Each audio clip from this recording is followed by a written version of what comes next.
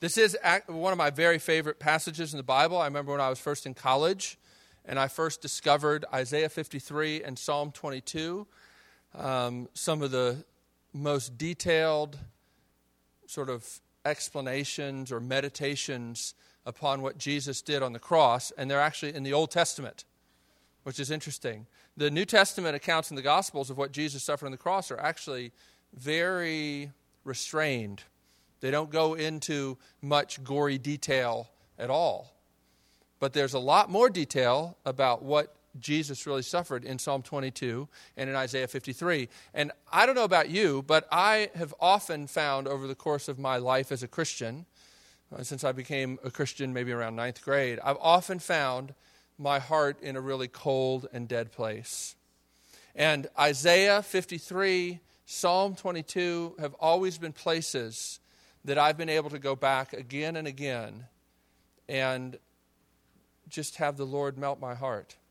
It's not automatic, but there's something about gazing upon Christ and Him crucified that just has real power.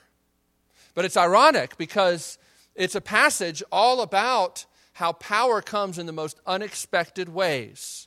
Now, here we are in Easter week.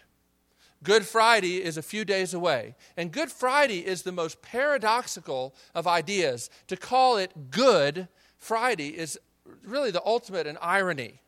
How can it be good that an innocent man was tortured to death? How can it be good that a man who didn't deserve to die had charges trumped up against him, was beaten to a bloody pulp, and then was hung on a cross to die? How can that be good? And yet, the paradox of that is at the heart of what Christianity calls the good news, the gospel. But it's bizarre. And this passage is an incredible prophecy about what it would take for us to be reconciled to God and brought into a relationship with Him. Last week we talked about the first of the 4 servant songs that are in Isaiah, where Isaiah gets a vision from God and is able to write it for all of us of the servant who is coming to do God's will. And here in the last of the 4 servant songs in Isaiah chapter 53, we get the heart of what this servant is coming to do. And we find that at one level, it just combines things together that don't seem to fit together. And that's really what Good Friday is about. It's about things that shouldn't go together that go together. It's about power. It's about freedom. But it's about death that leads to life and weakness that's real power. It's about freedom that comes from being bound and defeat that is really triumph. Good Friday is about misunderstanding. Because if there's one thing that you could say about the original Good Friday, it's that nobody understood what was happening. Everybody that was there concluded wrongly about what was going on. But Good Friday is also about seeing more clearly than we've ever seen before. Because it really is on Good Friday that we see the power of God, the mercy of God, the love of God, the wisdom of God more clearly than we see anywhere else. Now, Martin Luther had a way of explaining this that I found very helpful. Martin Luther wasn't a perfect guy, but he had some very helpful things to say. And one of these was his theology of the cross. Martin Luther said that he was particularly concerned about theologians he called the theologians of glory. Theologians of glory were these sort of academicians that he said were trying to spy upon God in His nakedness, because they were trying to sort of figure out who God must be according to philosophy, but neglecting how Christ and Christ crucified was the supreme revelation of who God is. And he said that you get into all kinds of trouble when you try to reason merely from God is sovereign and God is good and why is there evil, and you leave out Jesus and Him crucified. Jesus said, if you've seen me, you've seen the Father. And the ultimate expression The ultimate manifestation of the power of God, the goodness of God, is not in your philosophical abstractions, Luther said, but in Christ and Him crucified.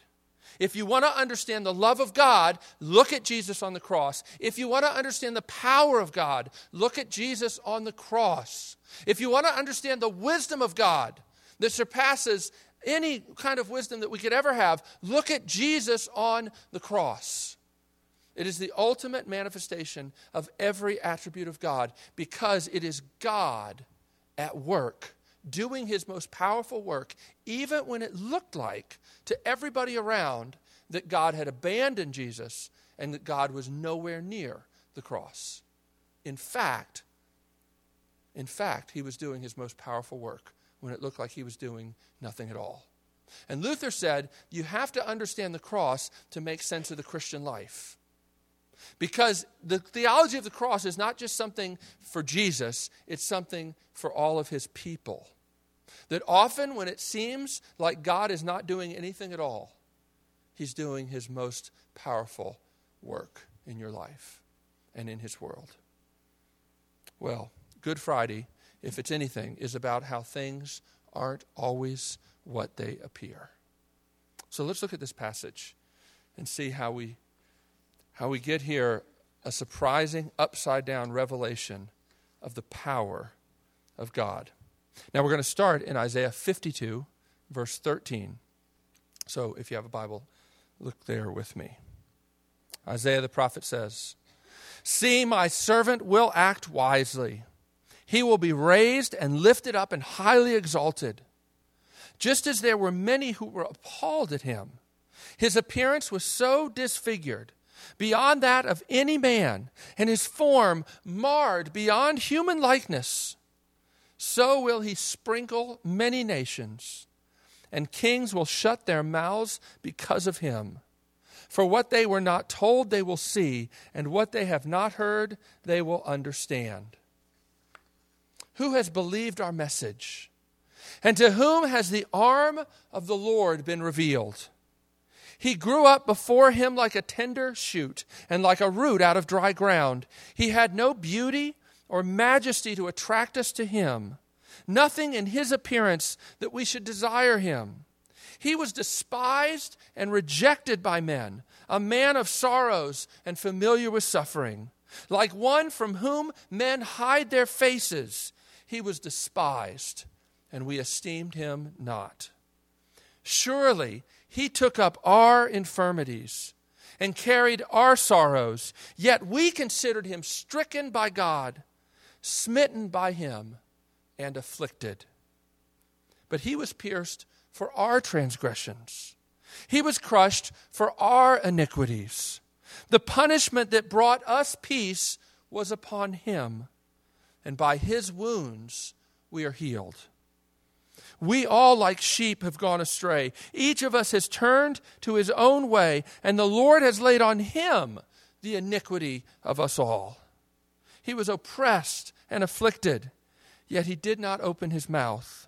He was led like a lamb to the slaughter, and as a sheep before her shearers is silent, so he did not open his mouth. By oppression and judgment he was taken away. And who can speak of his descendants? For he was cut off from the land of the living. For the transgression of my people he was stricken. He was assigned a grave with the wicked and with the rich in his death, though he had done no violence, nor was there any deceit in his mouth. Yet it was the Lord's will to crush him and cause him to suffer. And though the Lord makes his life a guilt offering, he will see his offspring and prolong his days. And the will of the Lord will prosper in his hand. After the suffering of his soul, he will see the light of life and be satisfied. By his knowledge, or you could translate, by the knowledge of him, my righteous servant will justify many, and he will bear their iniquities. Therefore, I will give him a portion among the great, and he will divide the spoils with the strong, because he poured out his life unto death and was numbered with the transgressors. For he bore the sin of many and made intercession for the transgressors. Pray with me.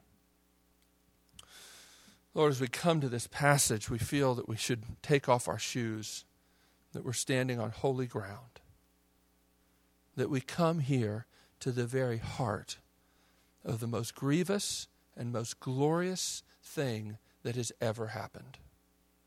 And our minds can't even begin to get around this idea that though he was innocent, he was crushed, and it was your will, and that he was crushed for our iniquities. Lord, impress upon our hearts the meaning of this, the significance of this, the importance of this. This passage is about life and death, both Jesus's and ours. And we pray that you would open our eyes and open our hearts to receive this life-giving word. For your glory, we pray. Amen. This is just an intense passage. It's an intense passage. And what's fascinating, you go back to verse 1, and you see this phrase, who has believed our message? And you get the sense that this is difficult to believe. Isaiah, even as he's writing this, knows that this is not going to really make any sense. In a lot of ways, this doesn't make any sense until Jesus comes and lives it and forces the early church and the disciples to go back to the Scriptures trying to figure out what just happened. What just happened? And this becomes a passage that helps them understand, this is what this is about. This is what Jesus was trying to tell us when he talked about how he came to suffer and to die. When he tried to tell Peter that he needed to go to Jerusalem, and Peter said, no. And Jesus had to say, get behind me, Satan. You don't understand what I'm about. You don't understand what I'm doing. You don't understand who I am. The early church had to go back and wrestle with the Scriptures, and this passage is one of the clearest explanations of what Jesus was about and what God is about. But it's paradoxical. It doesn't seem to make any sense in so many ways, and we'll see as we go through it. The second thing that's fascinating in verse 1 is it says, to whom has the arm of the Lord been revealed? Now, again, because we've just been stopping off at different places in Isaiah, we haven't really hit on this idea too much, but the arm of the Lord is a theme in the book of Isaiah. And what the arm of the Lord speaks of, it speaks of God's power. And so what Isaiah is saying is in these verses, in this chapter, we have the supreme revelation, the ultimate culmination of the Lord's power doing his work. And yet it seems like what we have here is a victim who has no power whatsoever. What you see here is somebody that we consider stricken, smitten, and afflicted by God. Why? Because it said in Deuteronomy, cursed is everyone who hangs on a tree. And in Jesus' day, the Jews applied that to crucifixion. To hang on a cross is the ultimate proof that God has forsaken you and abandoned you and that God hates you. And this passage says that's exactly what happens. He's smitten and afflicted. It's the Lord's will to crush him.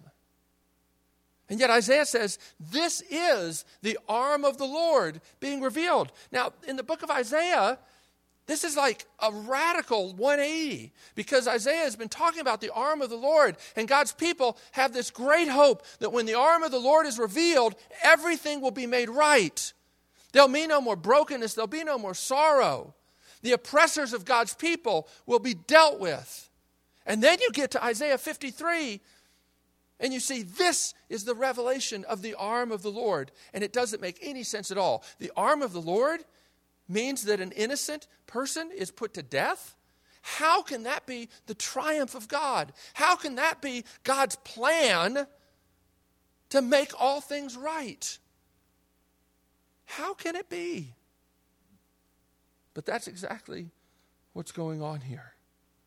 we see that the arm of the Lord comes as a person, God himself, with us. Now, why do people dismiss this servant as being the revelation of the arm of the Lord? Why is this such a barrier for people in Jesus' day and even today? And the passage gets at some of these things.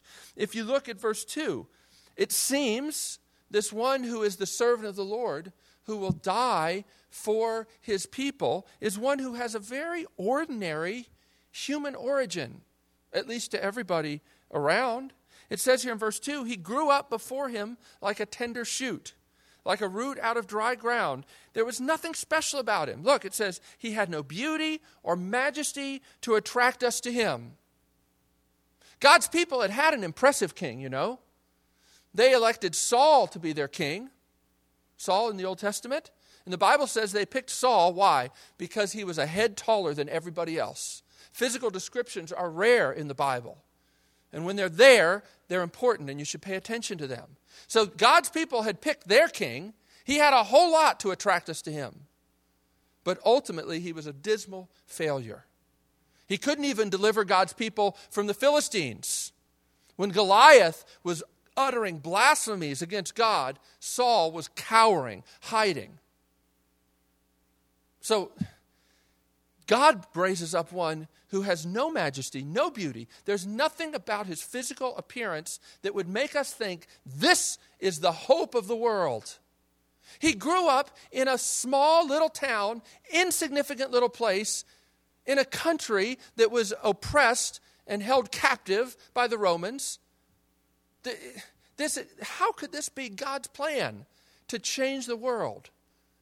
Through an insignificant, poor shepherd, carpenter's son, in an insignificant little place, back hole little corner of the world.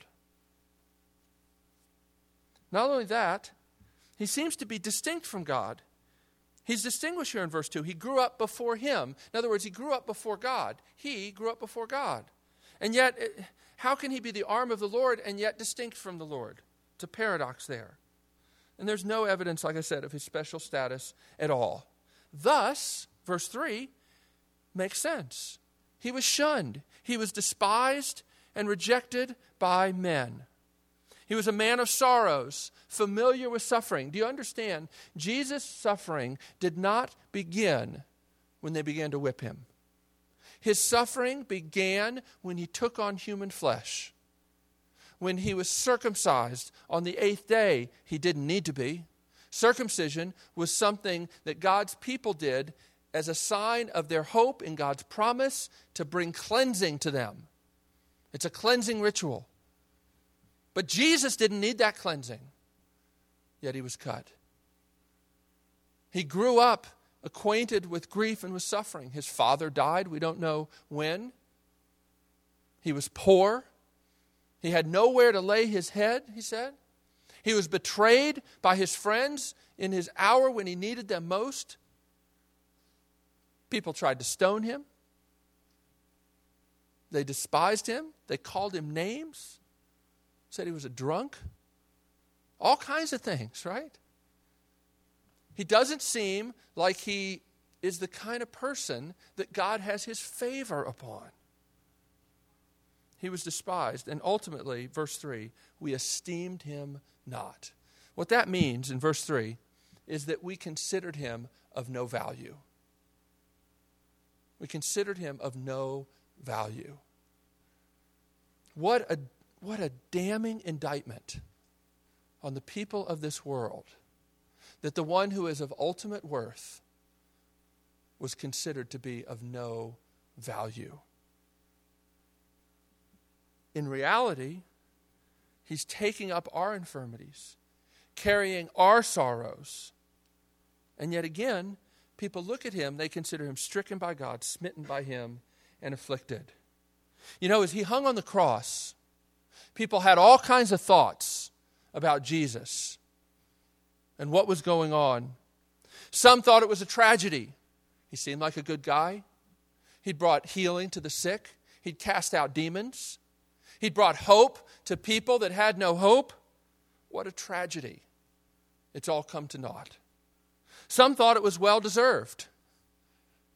How dare this one threaten our power? How dare this one say that he could rebuild the temple, forgive sins like he's God himself? He well deserves to be hung on a cross. Some thought it was a noble expression of Jesus' commitment to his vision and his ideals. Even today, all of these opinions still exist, you know. Some think it was a tragedy. He was a great guy and a good teacher, but he must have offended the wrong people and he was put to death. What a tragedy. Some people think it was well-deserved. He had no business claiming to be God. He was a crazy man. Some people, again, think that he had a noble vision and died as a martyr, and we should take great courage from that and try to be like him. Some saw his death on a cross as an expression and the manifestation of his egomania, and somebody had to put him in his place. Finally, got what he deserved. Some saw it as a manifestation that even though he claimed to be powerful and claimed to even be the Son of Man, yet in reality he didn't have real power, the kind of power that counts. The people with real power are the people with the swords, and the people could hang you on a cross. And we hoped that Jesus had power, but it's obvious now that he doesn't. But no one saw it for what it really was. The supreme manifestation of the arm of the Lord, the power of God. But that's what it was. Jesus is in absolute control of what's going on the cross. Look at verse 6. It says here, we all like sheep have gone astray. Each of us has turned to his own way, and the Lord has laid on him the iniquity of us all. He was oppressed and afflicted, verse 7 says. Yet he did not open his mouth. He was led like a lamb to the slaughter, and as a sheep before her shearers is silent, so he did not open his mouth. Now, guys, the emphasis in this passage is on the intentionality of what the servant is doing.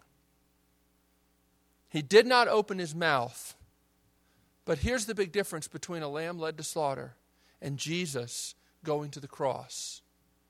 The lamb has no idea what's coming. Jesus knew very well what was coming. We know that because of the way he prayed in the Garden of Gethsemane. Father, if there be any way, let this cup, the cup of God's wrath that Isaiah said needed to be drank to the dregs, let this cup pass from me. Nevertheless, he prayed, not my will, but your will be done. And he went willingly, intentionally to the cross. He laid down his life willingly. Animals go to the slaughter quietly because they're clueless.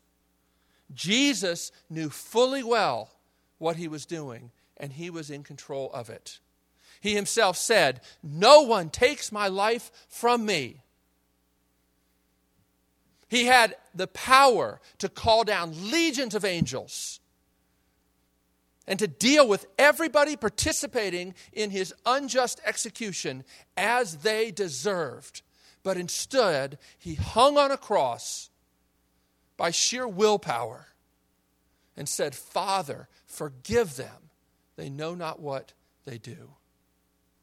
He was in absolute control of what was going on. Jesus wasn't killed by the Romans. He wasn't even killed by God, his Father. As he hung there on the cross, he chose the moment in which he gave up his life. And he said, Father, into your hands I commend my spirit. And he died. In absolute control. He wasn't a victim, but we considered him a victim. Everybody there thought that he was being put to death. But in reality, he was dying as a substitute for his people. You see, all through this passage, it was for our transgressions. You can't hardly go 2 verses before Isaiah wants to remind you, okay, all this is happening, but it's for this reason. The cross was not God improvising. Okay, he sent his Messiah down here to tell us how to live, and people didn't like it, and they put him to death, and so, God's up there frantically trying to figure out, what can I do with this? What am I going to do now? Oh, I know. I'll let this count as a sacrifice for all of the sin of the world. No, it was God's intentional plan from before the foundation of the world. And Jesus came, left his Father's throne, came, took on flesh, suffered in ways you can't imagine. You know what it's like for the innocent Son of God who made everything good to look at the brokenness of the world and to walk around for 33 years and see tragedy and brokenness? A world that he created good? I know it bothers you, and it should. It bothers your heart, right? To look at the world that we live in and see the brokenness and see the injustice. Imagine what it was like for the one who made it all and made it very good. He suffered like you can't believe every day of his life. The cross was the exclamation point. But he suffered redemptively his whole life because his coming was for us. And everything he did and everything he experienced was for us. Colossians chapter 2 sort of gets at this. Paul says that while Jesus was disarmed, hung on a cross, helpless, he is in reality disarming all of the powers and the principalities of evil. That while he has been stripped naked, I know it's not that way in any of the movies, but that's what the Romans did. While he's being humiliated publicly, he's actually humiliating the kingdom of Satan. That while it seems that he's absolutely powerless, he is actually triumphing over Satan. How? Because the power that Satan has is the power of the law. God says, to be in relationship with me, you must love me with all your heart, mind, soul, and strength. It's what you were made for. And when you don't do that, you're guilty. And when I don't do that, I'm guilty before a holy God. And Satan can take that and beat the hell out of you with it because it's true. And there's not a darn thing you can do about it because it's true. But Jesus makes it untrue. Because Jesus takes the law that condemns us and he dies in our place and takes the condemnation, drinks the cup of God's wrath to the very dregs. And there's none left for all those who are in Christ. He triumphs on the cross. And it's a bizarre thing. Because triumph and cross don't go together. Now, you've been around Christianity for so long, of course, it makes sense. You triumph by a cross, but it's a bizarre thing. It's like, people wear crosses around, and I haven't looked to see if anybody's wearing a cross here tonight, but it's like wearing, an electric chair around your neck. To everybody in the first century, A.W. Tozer has a great essay about this. I used to love A.W. Tozer, still do. He has a thing where he says, in our day we wear crosses, but in Jesus' day, the cross wore men. And when you took up your cross, everybody knew that there was only one ending to this story: death. Crosses make no compromise. They're about death. They're not about triumph. They're about Rome triumphing over anybody that would dare challenge their power. And yet Jesus is upending the Roman Empire. And only within a couple centuries, Christianity will take over, even mighty Rome. And it's all because of this cross. How do you define God's power? Do you believe that God is using his power when it fits your agenda? We tend to think that God isn't working, that we cry out, that we pray to him, but he's only working when he answers the way we want him to. But all I can tell you is, guys, if you'd been there on Good Friday, watching Jesus hang on a cross, you would have concluded that God had not shown up, when in fact, he was working salvation for people from every race, tribe, tongue, and nation. All the bystanders concluded, here's God's anointed, and he's failed when he was triumphing. When it looks like God is doing nothing, he's really doing his most powerful work. And he still works that way. That's Luther's point about the theology of the cross. It's vital for you to understand that often God removes his presence to draw you to a deeper level of trust. Some of us guys are studying a book, The Cry of the Soul by Dan Allender and Tremper Longman, an excellent book. And we just talked last night about redemptive abandonment and how you see this pattern over and over again in the Psalms and in the history of God's people, where God's people, are crying out for God and he basically abandons them. And then they cry out more, and it drives them to a deeper trust that they never would have come to if they hadn't went through that. One of the best examples is in Isaiah 63, and I'm going to preach on that passage. So we'll get to this in more detail. I don't want to get too off track here tonight. Do we think that God's power is only at work when he's working according to our expectations and our agenda? The point of Good Friday is stand back and watch out. God is working in ways that you can't believe. And I think this is what the hymn writers get so well. It's why I love singing hymns like Stricken, Smitten, and Afflicted. Right? It's easy for us to see even the physical suffering and think that that's the worst of it. But the deepest stroke that he undertook was the stroke that justice gave. That God judged him as the sin of the world. Do we really understand what was going on the cross? He was a man of sorrows. We know that. But why? Verse 4 tells us. It's because he took on our sins. He didn't deserve to be sorrowful. He didn't deserve to have his heart broken. His sorrow was not his own. It was for us. I don't know about you, but I usually do anything and everything I can to avoid pain. But the heart of what Jesus does is he takes on pain and suffering that he doesn't deserve and he doesn't need to take. And if you have a hard time identifying with what it means that Jesus loves you, think of it this way. What thing would you do anything to avoid? What thing would you do anything to avoid? Would it be betrayal by your friends? Would it be abandonment? Would it be physical torture? What would you do anything to avoid? What is your greatest nightmare? That's precisely what Jesus took willingly. The thing that you would do anything to avoid, Jesus willingly took in your place. He was misunderstood. People thought that his death proved he was cursed and couldn't be the Messiah. But the reality was, he was the Messiah and he was cursed.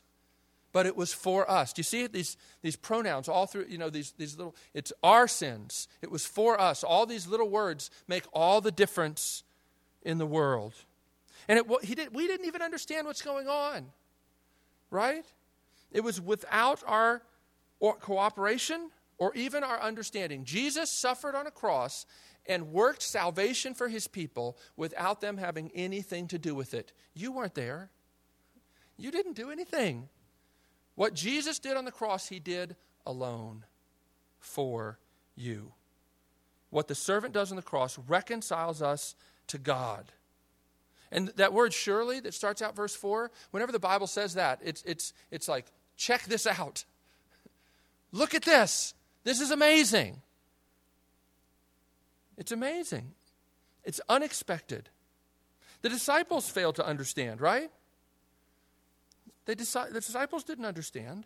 Look, verse 8, actually a different translation could be, by oppression and judgment he was taken away, and who can speak of his descendants? It could be his circle of friends. And then it ends up being, basically, he was taken away by oppression and judgment, and his circle of friends were clueless. They didn't understand what was going on. That's what the NIV margin says. The end of verse 8 is literally this. It's very succinct, the wording, and I think it's powerful the way it's so succinct in the Hebrew. Because of the rebellion of my people, the blow to him. Because of the rebellion of my people, the blow to him. You couldn't get the idea of substitution any more clearly than that. Jesus did not just die to make people savable. He died to take a punishment that specific people deserved, and he took it in their place. Because of the rebellion of my people, the blow to him. One-to-one correspondence. Substitutionary atonement. It's at the heart of what Jesus did. He didn't just die so that God wouldn't be mad at the world anymore. He died to take the punishment that God righteously delivered to those who had sinned against him. He deals with every aspect of our need, too. I love this idea that by his wounds we are healed. There's great mystery there. What does it mean that by his wounds we're healed? But I will tell you this, that what happened at the cross does more than just deal with your guilt. It also begins the process of dealing with all of your wretchedness and your brokenness. And it is the beginning that will culminate in God wiping away every tear from your eye one day. That the cross changes everything. Healing, the Hebrew idea of shalom, that things are made right. And it's what the cross is about. He suffers alone, right? Again, look at the he and the we and the way this works out in verse 4 and in verse 6. He took up our infirmities, carried our sorrows. Look at verse 6. We like sheep have gone astray. The Lord has laid on him the iniquity of us all. Do you see the way that's him and us, him and us? In other words, we don't cooperate with this at all. We don't bring anything to the table. The only thing we contribute is unbelief and sin. He does it all. The reason the gospel is good news is because you don't have to die to get God to love you. You don't have to hurt yourself. You don't have to beat yourself up. You don't have to weep until you've got no more tears left so that God will finally relent and smile at you. No, Jesus did all the suffering that's needed to change God's righteous anger to smiles and to bring you into his family as his adopted children. Jesus did everything that was needed. He deals with every aspect of our need. And notice this just blows me away. Look at verse 10. Talk about the heart of the mystery. Yet it was the Lord's will to crush him and cause him to suffer. The Hebrew is even more graphic. It says it's the Lord's delight. It was the Lord's delight to crush his son. Now this is crazy. Think about this. God the Father was not forced into the atonement. God the Son did not go to God the Father and say, I know you really are mad at all these people, but come on, for my sake, cut them a break. God the Father was not unwilling to crush his son, and then his son kind of offers himself up and changes the Father's mind. No, salvation was a work of the Father, the Son, and the Holy Spirit all cooperating together. It was the Father's delight to crush his Son, to justify the ungodly. God delighted to crush his own Son who didn't deserve it. Wow. What does that mean for you? What does that mean for you? How can you stand against that love and say, I don't care? When it was the Father's delight to crush his Son. Can you even begin to imagine the love of the Father for his people that would draw forth him delighting in crushing his Son? And you wonder what God thinks about you? How can you wonder when you look at the cross? How can you doubt his love when you see him delighting to crush his Son in your place? Truly, he would rather die than live without you. Does that do anything to your heart? I love the way in It says here that in verse 6, we go astray as sheep. And yet in verse 10, we're his offspring, his children. We go astray as sheep, and yet because of what he does, what the servant does, we come and become his children. Isn't that beautiful? What about his great reward? Look at down in verse 10 and 12. Now this here is a little, the translation, the NIV translation that I read from, is a little confusing. And you can see, if you're looking from the NIV, all kinds of little footnotes and little, it could be this or it could be that. I want to suggest that what's a better way to understand verse 12 is this way. He inherits the many and apportions the strong as spoil. In other words, because of what he does, he gets us as his reward, as his spoil. In other words, the servant gets what he paid for. He receives those he died for. It's not true that Jesus dies for people and then they go off and go to hell anyway. Now, you're getting into a great mystery here, because as soon as you start talking about substitutionary atonement, you get into issues like predestination and all these kinds of things. And I'm not going to solve that for you tonight. Only to say that if you want to understand what the Bible says about what Jesus did on the cross, it's substitutionary atonement for his people, where he suffers their punishment. And the way Spurgeon, I thought Spurgeon had a good illustration one time, when he said, we can talk about God loving everybody and offering a wonderful plan for their life, but that's not good news. Not if you know your heart. It's not good news that God offers a wonderful plan for your life. The good news is that Jesus died in the place of sinners, takes away their heart of stone and gives them a heart of flesh. And don't you dare protest that he sort of overruled your free will.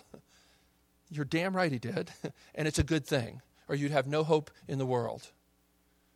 I like the way Spurgeon says it. Free choice has carried many a soul to hell, but none to heaven. The Lord has the right to choose his bride. He does, and he dies in their place. Now, can I tell anybody sitting in this room or listening to this podcast that you're one of the Lord's chosen ones that he died for? No. The only way we know that is if you respond to the gospel. 1 Thessalonians says it that clearly. We know, brothers, loved by God, that he chose you because the gospel came to you not merely with words, but with power and deep conviction. So don't get hung up on that.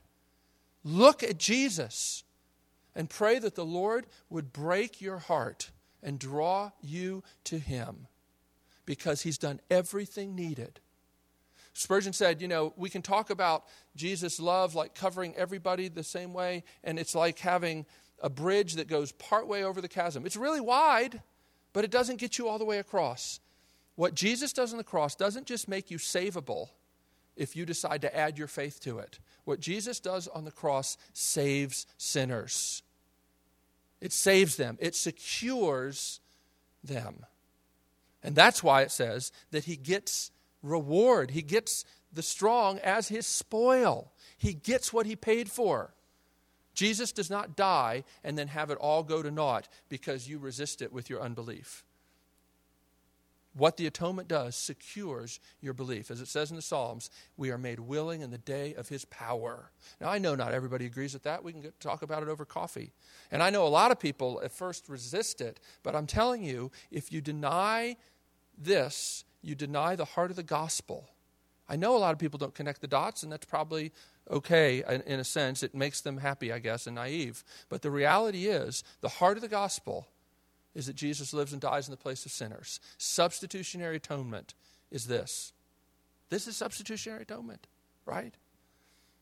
And there's a lot more we could say about this, but let me press on to a couple applications. We don't have to wonder what God thinks of us if our trust is in Jesus and his death, because God's acceptance of his people is not based on his whim of the moment.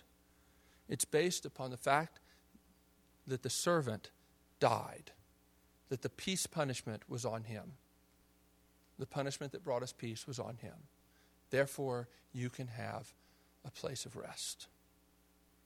But it's not just to make us feel good. It's to constrain us to live as people bought with a price. The Bible doesn't say, hey, let me just tell you, all that Jesus did for you, isn't that great? Doesn't that just make your day? Now go out and live any way you want to.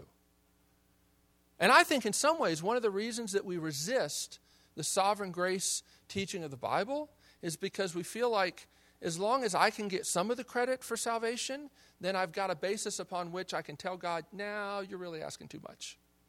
If Jesus did absolutely everything for you, then he has every right to ask everything of you. You understand? And I know in your heart of hearts you know that, and I know it. But when you look at what Jesus did, the logic of the gospel makes sense. You're not your own, the Bible says. You've been bought with a price. And what a price. What a price. When was the last time you really gazed upon Jesus suffering in your place? I hope that whatever you've got planned for Easter break, I hope that you will make some time to gaze upon Jesus and him crucified. Because I don't know about you, but I know that I need it. My heart is broken. My heart is cold. My heart is hard. I get so busy I don't have time to think about anything except just getting through the day. Let me give you a suggestion. Meditate on this passage. Ask the Lord to break your heart over it. Look at Psalm 22. Jot that one down. It's a great one. Another great place for extended meditation. Read it, if you can, every day for between now and Easter. Hebrews, maybe chapter 8, 9, 10. Powerful stuff about what Jesus was about and what the heart of the gospel is. And then a good hymnal can be a really great thing. You can go to Cyber Hymnal. Just Google Cyber Hymnal, C-Y-B-E-R, hymnal. It keeps moving around, so I'm not sure the website address. It kind of changes sometimes. Just Google Cyber Hymnal. And then you can search hymns by topic and look up atonement, cross, death of Christ. And just seep in some of those, just sit in some of those great, powerful texts. Maybe the poetry will help get these truths of the gospel into your heart. We need to have continual looks of Christ and him crucified. Paul went so far as to say to some people one time, look, when I was with you, I determined to know nothing except Christ and him crucified. You may be, amazed when you look out at creation. What a beautiful day we had, right? And it's amazing to look at God's creation. But you know what? The creation, do you know what it cost God to make the world? A word. Let there be. It's actually one word in the Hebrew. One word. But what did it cost God to bring you into his family and make you righteous in his sight? Everything. But it wasn't too great a cost. He delighted to pay it. Right? So it's one thing to be amazed at the creation, but it pales in comparison to the cross. You remember this movie, Contact? Anybody see that movie? Contact? You remember?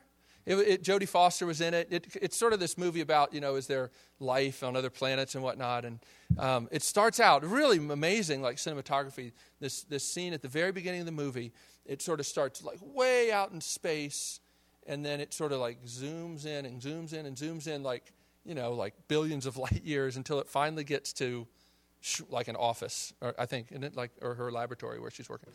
It's like unbelievable. And the effect of that is to say, wow, we are a meaningless little speck in a huge universe. As a matter of fact, throughout the movie, there's this line that keeps getting repeated. It's basically people that are skeptical about whether there's life on other planets. There's response several times in the movie is, well, the universe is so huge, there's got to be life on other planets, because otherwise it sure is a lot of wasted space. That's this little line. Sure is a lot of wasted space unless there's life on other planets. And of course, it's fascinating that people that don't believe in God think that there was somebody to waste the space, right? That's a moral charge, right? So it's inherently contradictory. But here's the thing. What the Bible would say is, it's not wasted space. The creation, as vast as it is, God created with a word.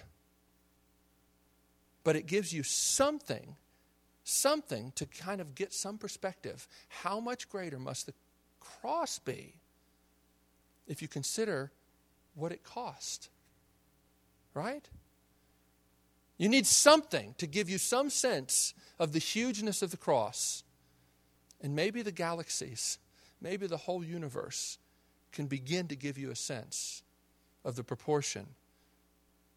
Because that was made with a single word. No sweat whatsoever. Jesus dying on a cross, his sweat was like great drops of blood. Right? Do you understand? The love of God, the power of God is not seen so much in the creation. It took a word. It's seen in Jesus dying on a cross and staying there when he didn't have to. For you. Let's pray.